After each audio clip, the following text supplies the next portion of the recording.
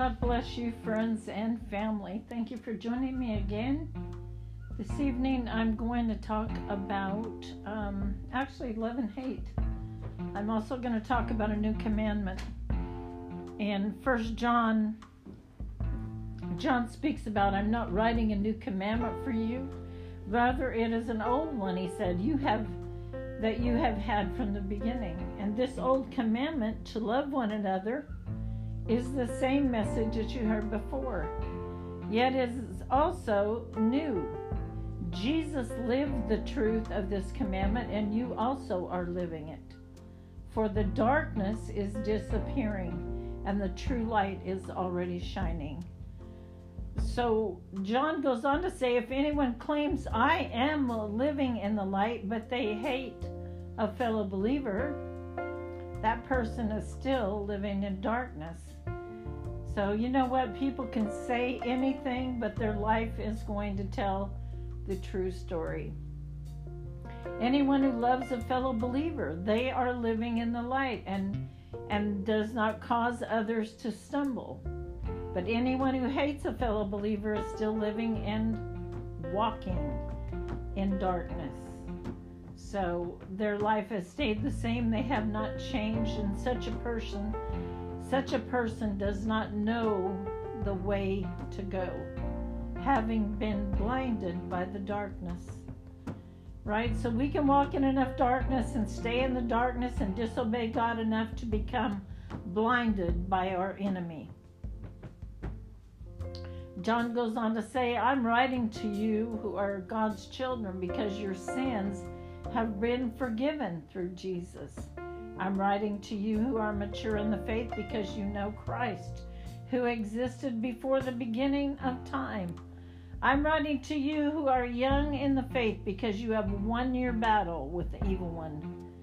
I've written to you who are God's children because you know the Father. I have written to you who are mature in the faith because you know Christ, who existed from the beginning.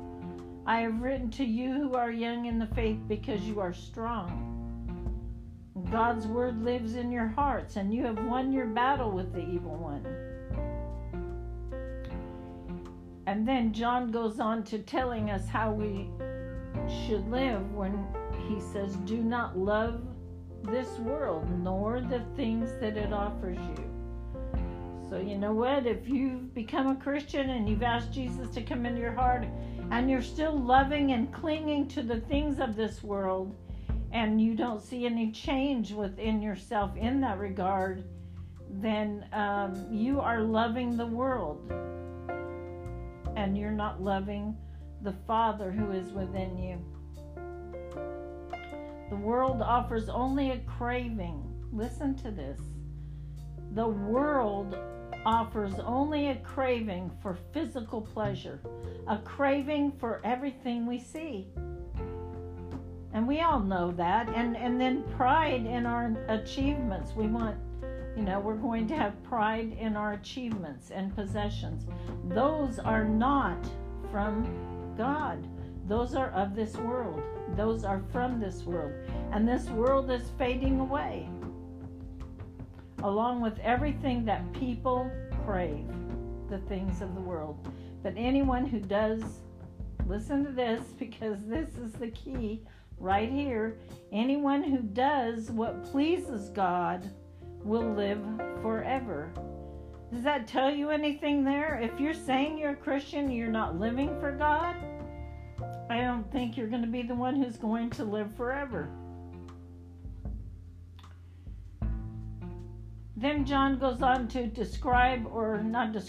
warn us about the Antichrist in the last hour, how the Antichrist is already here. He says, you have heard that the Antichrist is coming, and already many such Antichrists have appeared. From this we know that the last hour has come. So these people left our churches, but they never really belonged with us in the beginning. Otherwise, they would have stayed with us. When they left, it proved that they did not even belong with us. But you are not like that, for the Holy One has given you his Spirit. He has given you the Holy Spirit, and all of you know the truth. You have a choice to do the truth or not, but you do know the truth.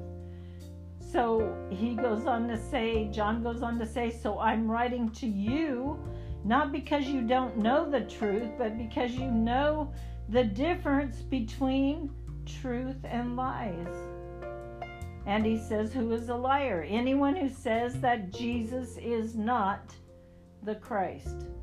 Anyone who denies the Father and the Son is an antichrist. Anyone who denies the Son does not have the Father either. But anyone who acknowledges the Son has the Father also. So you must remain faithful to what you have been taught from the beginning. And if you do that, you will remain in fellowship with the Son of God and with the Father. And in this fellowship, we enjoy the eternal life that He has promised us. And John goes on to say he's writing these things to warn us about those who want to lead us astray. But he says, you have received the Holy Spirit and He lives within you. So you don't need anyone, he said, to teach you what is true.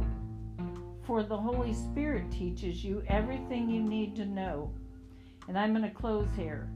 And what the Holy Spirit teaches you is true. It is not a lie. So just as He has taught you, remain in fellowship with Christ Jesus. So there again, obedience is imperative. If you love the Lord, you're going to obey the Lord. It's very clear what the Bible teaches us in regard to that. We know who loves the Lord and who does not. And saying that, I'm going to say God bless you and have an absolutely beautiful week.